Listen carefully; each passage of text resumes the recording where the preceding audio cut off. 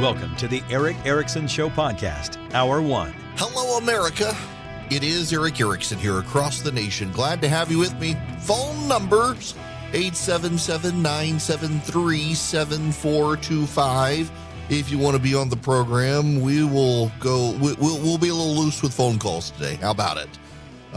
It's your day to help set the show. But out of the gate, I got to talk about something specific that I don't want to talk about, but I got to talk about it. You might as well hear the audio for yourself. It's like he had a really cool outfit and stuff, and he was a really good architect. And so you're in love with the look of it. And he didn't kill 6 million Jews. That's just like factually incorrect. Yes, Hitler killed 6 million Jews.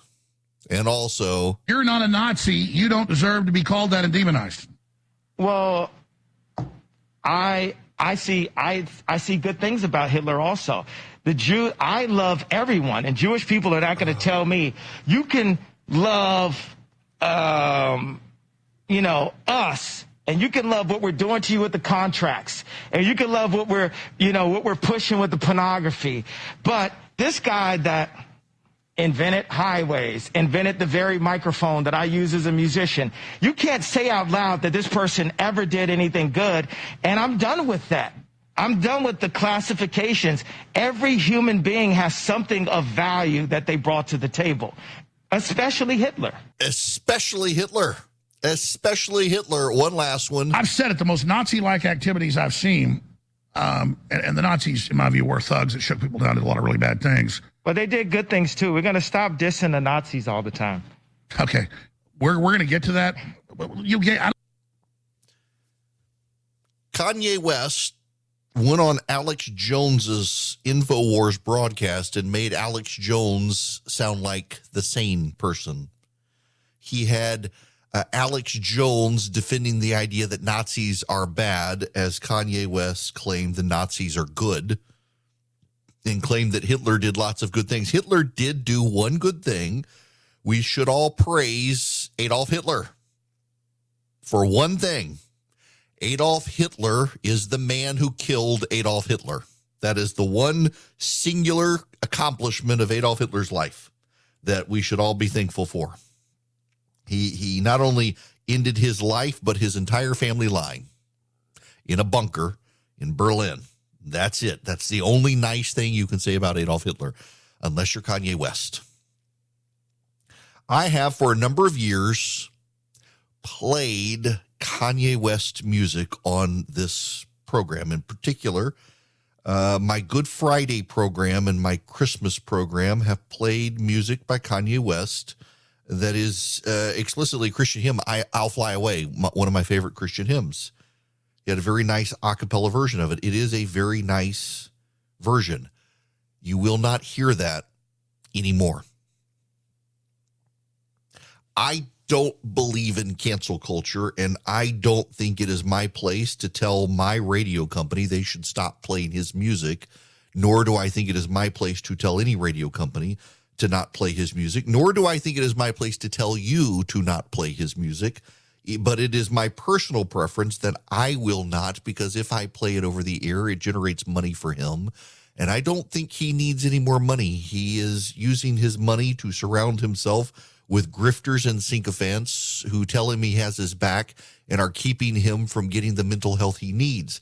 I do think if the radio companies of America, including my own, were to stop playing his music, it would maybe force his hand and force him to finally get the treatment that he so badly needs. The man is clearly having a mental health breakdown. You do not, at his stature, go on anywhere, let alone Alex Jones's program, and start singing the praises of Adolf Hitler and the Nazis. Normal people do not do that. Normal people do not do that. He is undoubtedly setting up his ex-wife, Kim Kardashian, to get sole custody of their children in the process, and he's been glommed onto by grifters like Mayo Yiannopoulos and Ali Alexander and Nick Fuentes, deeply not good people. the number of rich people who get enablers around them is really something. So I went to a thing last night that I normally would not do. I have a friend of mine, Jason Dees. He is a pastor in Atlanta at a new church called Christ Covenant. They recently moved into a building. This church started only a few years ago with about 35 people, and it's now almost got 1,000 people. He's a brilliant Bible-believing, expository preaching pastor who has captured the minds of a lot of people in Atlanta. He's just a wonderful, decent human being and a great, great pastor. I listen to him online sometimes. He just has a love for the Lord. And this group last night, he calls it the Spotted Cow. They do it a few times a year. This Spotted Cow event, they allow young men, whether members of the church or not, to come in and they talk about a topic within Scripture. And last night's topic was courage, and you eat a lot of barbecue. They had about 150 pounds of barbecue for the crowd. And you spend a few minutes with some pastors on stage who are talking about the topic, and then you break up. You go outside around fire pits, have some cigars, keep eating barbecue if you wanted, and you talk in small groups about this topic. And one of the things that came up is how people oftentimes, so that they do not have to live courageous but can live by enablement, is to surround themselves with people who aren't an accountability group, but a commiseration group, an enablement group.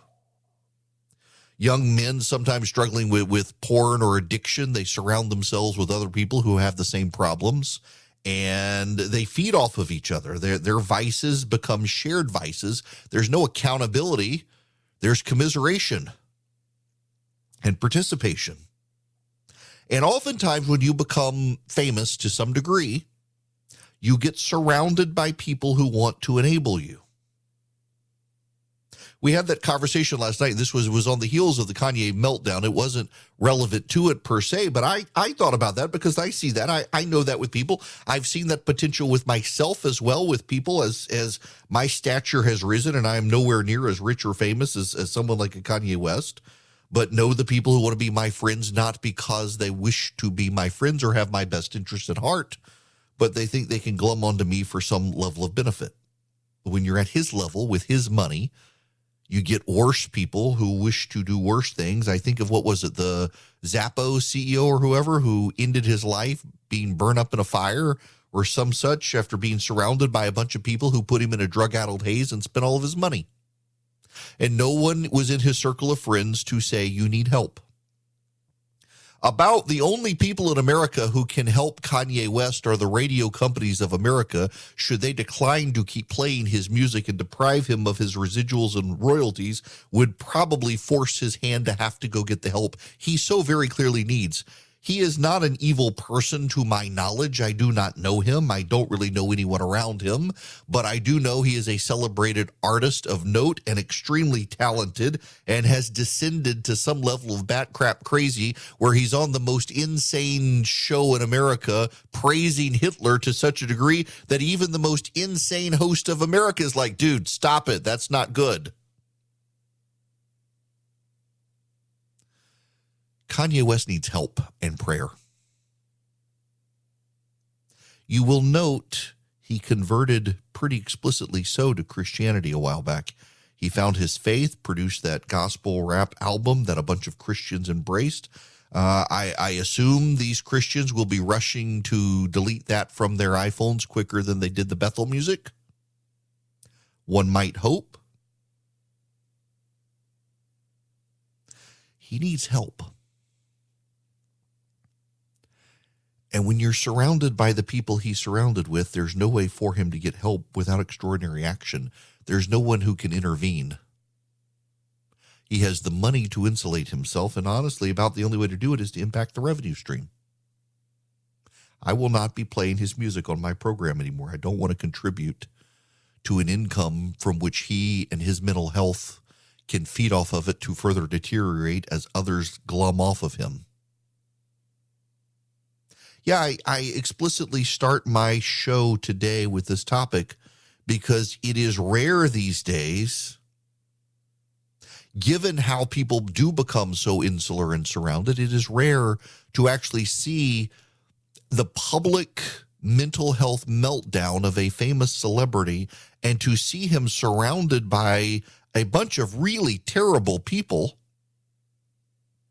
who are publicly emboldening him and do not have or possess the sense to know that if they wanted to glum off of him and let him continue to deteriorate, do it in private in a way that will not be seen by the world. But these people are all media hounds. They want to be in front of the camera. They want to be stars. They want to be notorious, and they're happy to build him up to a point of notoriety that tears him down, ruins his world, all for their 5 more seconds of fame in front of a camera. These are not friends.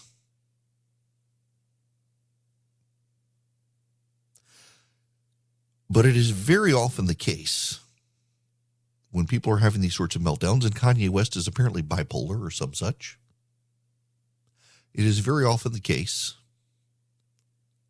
that the people who surround people like that, they make sure that those who really do want to help him don't get the help, aren't able to do the intervention, aren't able to help. He's not surrounded by an accountability group. He's surrounded by a bunch of enablers who benefit by his meltdown. They get on TV. They get talked about. No press is bad press for them. They want all the attention. I think about that group last night. I was at that Spotted Cow event at Christ Covenant in Atlanta.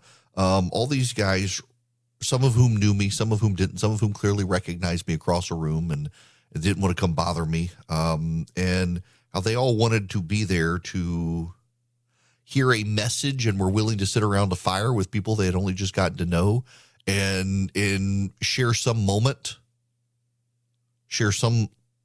of truth.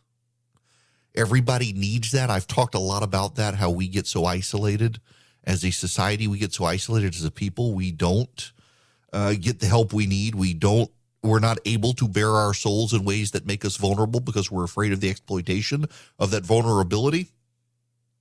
I totally understand that. It's why I have friends of mine come over on Sunday so we can live life together, because we get so insulated. This is a guy, Kanye West who is going through a mental health deterioration in a clearly insulated way, who at some point had been surrounded by people who I know to be professing good, devout Christians. He probably needs to get those people back in his life and get out of his life the Nick Fuentes's, Ali Alexander's, and Milo Yiannopoulos' of the world. But it's very hard to do that when they surround him and insulate him. They tell him there's nothing wrong. They don't want him to get the help. I think at this point, the only way to get this man the help that he so clearly badly needs is for the streamers and the listeners and the radio stations to say, we can't be a part of this. You need help. If we can't all draw the line at praising Adolf Hitler, what line can we ever draw with moral clarity? I don't like cancel culture because more often than not, the most radical, loudest, fringest voices want to redefine everything they hate as the second coming of the Nazis. So any conservative, any pro-lifer, anything they decide it's just like the Nazis. And corporate America becomes so scared of the loudest voices, they bow and bend and cancel people who should not be canceled. And Kanye West doesn't need to be canceled. He needs to be helped. And the only way to help him, I think, though, is to turn off his music and not provide him any more platforms. And the platforms that will be provided for him now, I think we can see, are the ones who want to exploit him. This man needs a lot of prayer and a lot of help. It is not my place to tell anybody not to play his music or to tell any radio station or radio company to turn off his music and deprive him of the royalties. But on my show, I don't want to play a part in feeding the beast. He needs some help. This is deeply disturbing stuff. And yet it's worth starting the show about, because when you take a man who clearly is a brilliant, celebrated artist, and you define him by this, and the people around him celebrate this, it's an exposure not just to a mental health breakdown that's plaguing way more people than him, but an exposure to the people who benefit by that breakdown, who are condemnable, and also expose the real need and the real hardness in getting people in situations like that the help they need, and yet they still need that help. The holidays are the most exciting time of the year, and if you want to enjoy them to the fullest, you need to get the best night's sleep ever, which is why you should be sleeping under Boll & Branch sheets. They're made of the finest 100% organic cotton threads on earth. And I got to tell you, I was on my front porch the other night. I'm just going to go off the script they gave me and tell you, I convinced a friend of mine through this ad you're hearing right now to buy them. And he said he and his wife got them, and she couldn't believe he paid for Boll & Branch sheets. They're not that expensive. He took advantage of the deal, but she's like, oh, sheets like this, they must be super expensive. They're not. And then she was like, really? That was after the first wash. Now they've had them for 2 years, and he says they are the softest sheets ever. Every wash, they get softer and softer. I'm telling you, he's a believer. And now his wife's like, can't we buy Boll & Branch for every bed in the house? And he's like, we can. And they're going to, because they're the best sheets. So here now with Christmas, it's time to take advantage of this incredible deal. 25% off site-wide plus free shipping when you use the promo code ERICK, E-R-I-C-K, at bollandbranch.com. That's Boll & Branch, B-O-L-L-A-N-D branch.com. Promo code ERICK. Offer ends December 4th. Like my friend who's a preacher, yes, they get softer every wash. They're the best sheets you will own. bollandbranch.com, promo code ERICK. Offer ends December 4th. Hello there, welcome. It is Eric Erickson here across the nation. I'm happy to take your phone calls, 877-973-7425. And I do hope you will text the word data to 33777 and subscribe to the show notes, particularly with this runoff in Georgia. I'll spend some time talking about it today. I actually do have to talk about something. It's Georgia and national. Most of you know I have a ton of listeners in Georgia. My flagship stations in Georgia. I get asked about the lieutenant governor in Georgia, Jeff Duncan, and what happened on CNN. I intentionally decided the other day not to play the clip, and I got a bunch of people saying, why haven't you talked about it?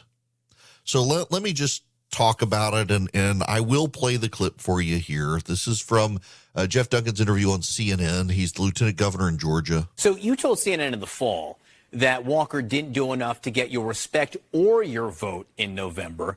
Will you be voting for him next Tuesday?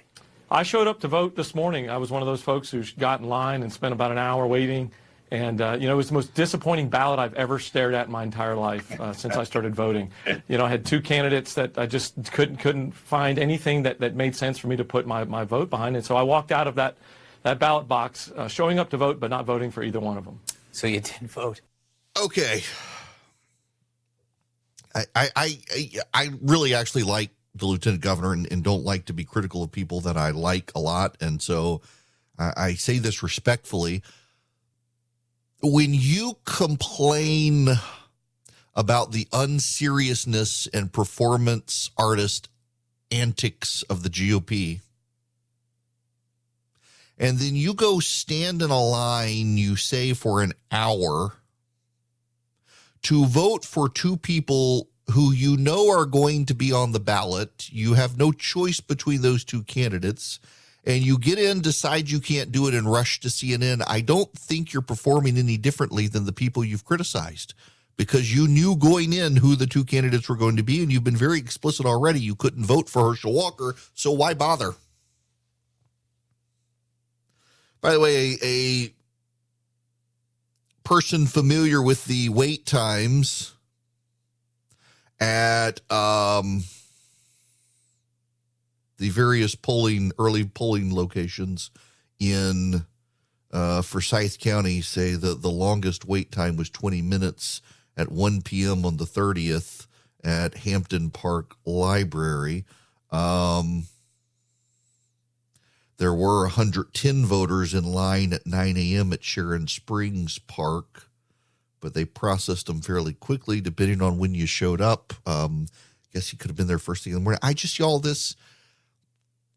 this rubs me the wrong way in large part because the Lieutenant Governor of Georgia has been above the showmanship politics and been critical of it. So to go stand in line for an hour, he says, and then rush to CNN to say, I got all the way through the line and got to the ballot and couldn't do it when you knew who the people were on the ballot, just strikes me as you're letting those people you've criticized radicalize you and control your behavior. And if you want the party to do better, you got to do better yourself and not do stunts like this to get on TV to complain about it.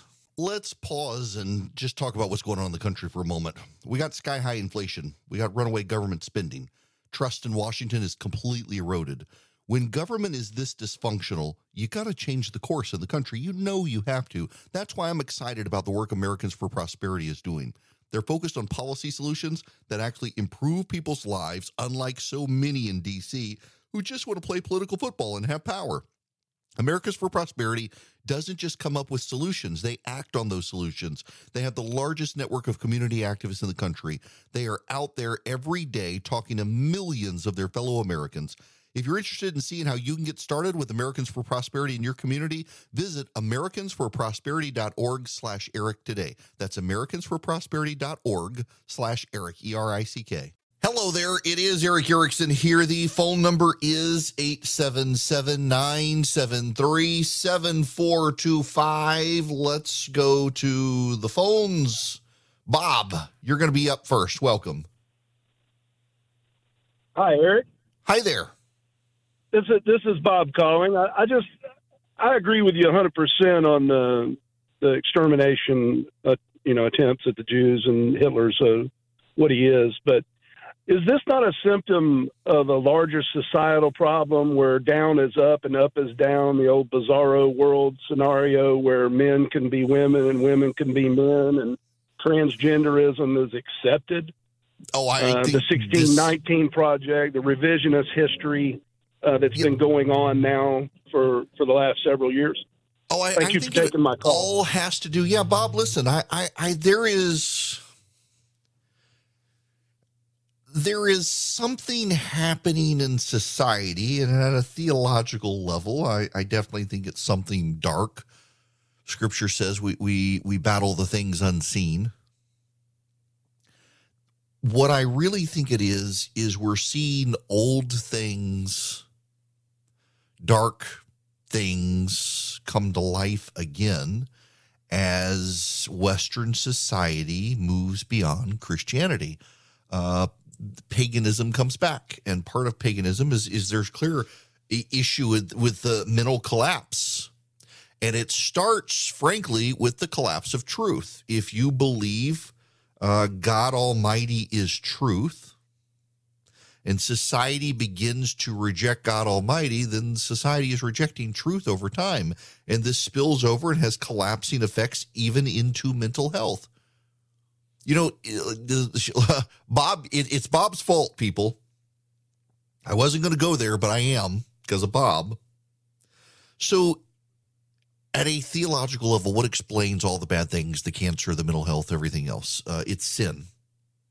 Before the fall, the world was out these things. Sin itself has twisted. One of the most fascinating things that I think is really missed by people, if you read the Old Testament, particularly the story of Noah, is when you read Genesis 1, there is an order and a flow to the world that also comes with an order and a flow to the water itself. The water comes down and then it is locked in chambers. There is water above. It's put into chambers above. Some people read it as outside the planet's atmosphere. Most read it as outside the universe itself.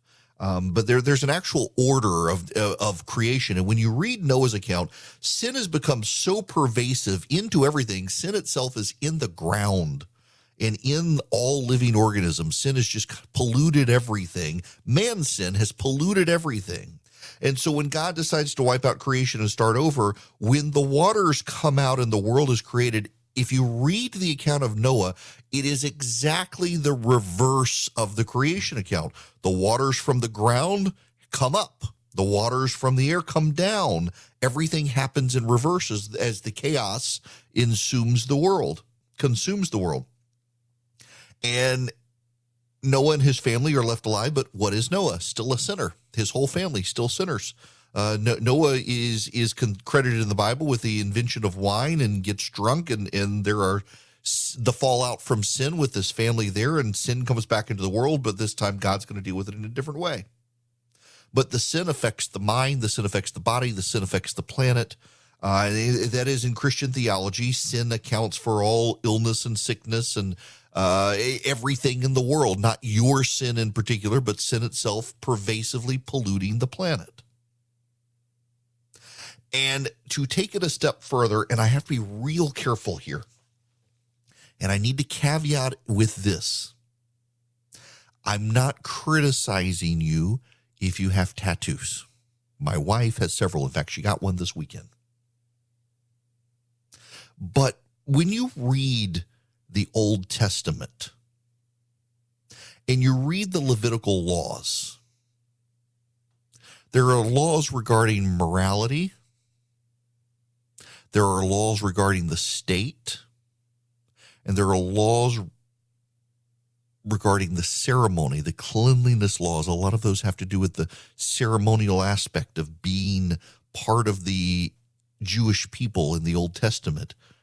And a lot of those laws are to separate the Israelites, to make them stand out from everyone else. And so when you read some of the laws of the Old Testament, and you understand that those laws were designed at the time beyond the moral law, the ceremonial behavioral laws on clothing and things like that were designed to set the Israelites apart, to say, these are my people. And one of those was a prohibition on tattoos, which suggests the pagan culture around them were filled with people with tattoos. And in fact, archaeologically, we know a lot of the people outside of the Israelite community, the Jewish community, had tattoos for ritualistic purposes. It was pervasive even on the other side of the world in Aztec Inca culture. Pervasiveness of tattoos. It was the Jewish people alone set apart who did not do that. And it was not a prohibition on God doesn't like tattoos. At the time, it was a prohibition on these are my people, and here's one of the signifiers of them. They don't look like everyone else. You fast forward to the new covenant, and the ceremonial laws and the state laws go away. The moral law remains. And the prohibition on tattoos goes away according to Christian belief. And what's so interesting is for a very long time, a lot of Christians still did not get tattoos. It became a thing really into the 19th, 20th, and now 21st century, where you're hard-pressed to find in a hipster church a pastor who doesn't have a sleeve of tattoos.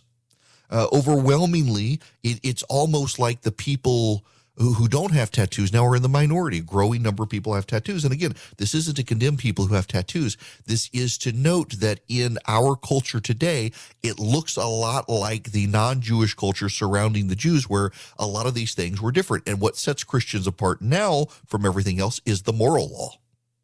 And it's the behavior of the Christian that sets himself apart, not the physical attributes of the Christian who sets himself apart. The Christian can look exactly like the culture, but behaves in a way so different from the culture that makes the Christian stand out. They're not litigious. They're supposed to be humble. They're supposed to love their neighbor. They're supposed to do to others as they want to be done. And a lot of Christians, frankly, fall short on this, particularly the more active they get in politics right now. A lot of Christians are the brain biblical donkeys, just like culture. It's really hard to set apart the Christian, to see the Christian love. I mentioned this event last night, the Spotted Cow event at Christ Covenant in Atlanta, and one of the pastors who spoke had been an Auburn football star, went to the NFL, was injured, wound up becoming a drug dealer, going to prison for some time, for 4 or 5 years. And he talked about in prison, he was a Muslim, and he saw this guy who just completely stood out. Now, the pastor is black, this guy was white, and in prison, the races did not mix. And yet here was this white guy who behaved in such a way that you could tell this is a Christian. He stood out in his behaviors, not in his looks. They're all in prison together. But he stood out in his behaviors, and at some point crossed racial lines in prison towards the end of this pastor's day, laid hands on this Muslim prisoner, prayed, and this pastor says he was immediately changed. It was like lightning striking. He completely felt overwhelmed and became a Christian and now pastors a church in Sandy Springs and in Georgia. It's a behavioral separation. But as society has moved beyond Christianity, I actually think what we're seeing is this creeping in of paganism, but not just the creeping in of the things seen, also the things unseen. There is a rise of mental health problems. There is a decline in the embrace in truth. There is a rise in violence, a rise in abortion, a rise in sexual immorality, a rise in all of the things that were very clearly the things that existed in the Roman culture at the time that surrounded Christianity. And the church in the early church history was told to be a light in the world, to be salt and light in the world, to stand out in a way that culture looked at the behaviors of the Christians and said, we want to be like you. Do you know, for all the people who say abortion wasn't a thing until Roe v. Wade and Christians really didn't care, you know, abortion comes from the Roman word abore, which was a slang term for Roman dumps. It was Latin. The abore was Latin, and it came as a slang term used by the Romans for their trash heaps. Why? Because Roman citizens who had too many girls or just too many kids would go dump their children at the abore, at the trash heap. And one of the things that set the Christians apart and also led to Christian persecution was those Christians would go out to the trash heaps and take those children home with them and raise them as their own and grow the Christian families. They were absolutely countercultural to Rome. In fact, Christianity tends to be countercultural, even when it's dominant within the culture. As a culture, Christian behavior itself tends to be somewhat countercultural. Bob, you've really sent me off on a tangent. This is your fault, but stick with me. You know, in Scripture, it talks about don't be litigious. Don't sue each other. Do you know why that is? Because in Rome, the chief entertainment was very much the chief entertainment of our times. We watch Judge Judy. We used to watch Judge Wapner when I was a kid, the People's Court. The litigiousness of society was spectacle in the Roman Empire. People would sue each other all the time just for sport. And so people would go to court in public fora, to watch the litigation and to hear the orators and to see the idiots suing each other. And the Christians were told not to do that is a way to set themselves apart from the surrounding culture. I also think it's very interesting that along with the rise of tattoos, we're seeing the rise of things like UFC. Just like the Romans and the pagan Romans had the gladiatorial fights, our culture has UFC and boxing and wrestling and things like that. I don't think there's anything wrong with them per se. I don't think there's anything immoral about them per se. But I do think it's interesting that as our society moves beyond a Christian culture, we see the rise of things like UFC, and everybody wants to go to the matches. Everybody wants to watch pay-per-view. It was the same way in the Roman times. And the Christians were called to set themselves apart from culture. And one of the things of that culture was Christians had a real embrace of things that they believed were actually true. There wasn't an argument about the truth. And as that fades away, as our society moves not to something new, but to something very old, something pre-Christian, we see a collapse of morality. We see a collapse of sexual modesty. We see a rise of mental health. It makes you wonder about the exorcisms and the possessions and the antics of people thousands of years ago that you read about documented in history, where it was that a rise of mental health issues, just like we're seeing today. The rise of transgenderism. You can't speak truth within sexuality to how the world is supposed to be ordered. That we as people who say we believe in science, you look at a biological order that whether it's natural or God-made of animals having a male sex and a female sex, and we ourselves now decide we can pick between the two and surgically alter our bodies to become what we cannot become in ways that deviate nature, natural selection, evolution, and faith.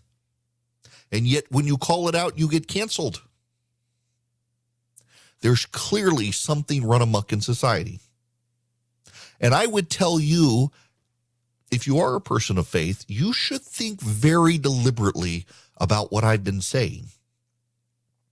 Because one way to improve your society is not just love my neighbor, seek the welfare of the city in which I live, for there you'll find your welfare. It is to set yourself apart and behave in such a way that is so generous to others, it makes those in this collapsing pagan world look to you and want to know, why does this person have a joy I don't have? Why does this person have a peace in terrible times that I don't possess? What is it about them that makes them stand out in such a way that I am drawn to them, just like this pastor last night talked about, the man in the prison with him? And that, to some degree, can help our society in a way that showing up and voting, picking a political team and championing their cause actually can matter way more. Our joy and peace in life and how we deal with others in a society that is clearly overall losing its mind and drawing others into losing their minds. We have a national and international mental health phenomenon right now. And I personally think at a spiritual level, so much of this is all tied together. And you as just an individual, what can you do to fix it? It's to be a loving person and to be relational and transparent, not transactional with other people. That actually will go a long way. I said this before, I will say it again. We, all of us, watch these science fiction shows, these scenarios of time travel, and they're all premised on, I can't go to the past and take even a small action that could ultimately detrimentally change the future. That's one of the premises of these time travel series of, I may go back to the past and accidentally do some small thing that has massive echoes into the future. What about here in the present, the small action you're doing or not doing that could ripple into the future and make a dramatic difference in the future? And I would submit to you, one of those small acts you could do today to improve the future is to just simply love your neighbor. Americans for Prosperity is helping you get out there and become a better conservative activist, and I hope you'll consider taking them up on their offer to let you join their local chapters around the country or help them start them. If you're a committed conservative and you want to be a better conservative activist, you want the details and the data that actually help you make your arguments, AFP wants to help you do that even more. You can go to americansforprosperity.org/Eric, americansforprosperity.org/ERICK. You can find your local chapter and join them. I'm a fellow and on their board of advisors for AFP. Dearly love this organization. They have not gone wobbly in their commitment to free markets and free people. They have long been committed to free markets and free people. And if you are committed to free markets and free people like they are, you'd be a good fit for the organization. You should go check them out. They've got chapters all around the country. I'm going to one of their events in February. They're helping raise up new Republican members of Congress and explain to them why advocating for free markets and free people are great ideas. You can too. Go to americansforprosperity.org/Eric today. Hello and welcome. It is Eric Erickson here. If you text the word data to 33777, you can sign up for my daily show notes. And in particular, you get a 15% discount from people who just generally sign up, since you're one of my radio listeners. And I got to tell you, here out of the gate, Philip has been suggesting that I do a write-up on the Georgia runoff for everybody and make it for paid subscribers only, as a way to incentivize more people to subscribe to get that information. And I thought about it. I haven't told him this yet, so I'm telling him now. He's got to listen to the show anyway. It's part of his job or he gets fired. I don't want to do it. And here's why. I have no freaking clue what's happening, and no one else does either. The data shows that overwhelmingly older voters are turning out than younger voters.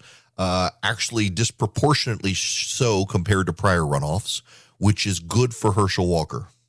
The data also shows there's a higher non-white turnout than in the prior runoffs, and that's good for Raphael Warnock. And both Democrats and Republicans I've talked to are kind of stunned at the level of turnout. So there is no way to interpret it. Republicans think it's good for them. Democrats think it's good for them. Both sides think that. My gut tells me Warnock has a better turnout operation within urban and suburban areas. And if Herschel Walker underperformed Brian Kemp by 9% of the general, it's hard for him to make it up now, but it is not impossible. Brian Kemp has a major turnout operation he's handed over to Mitch McConnell and the Senate Republicans. It appears to be working. I've gotten 3 door knockers at my door for Herschel Walker in the past month. So I have no idea how to interpret this. I don't think we can interpret the early data. That's what screwed a lot of us up in the general election this time anyway. So I don't know. The polls are still very close. Every vote does really count.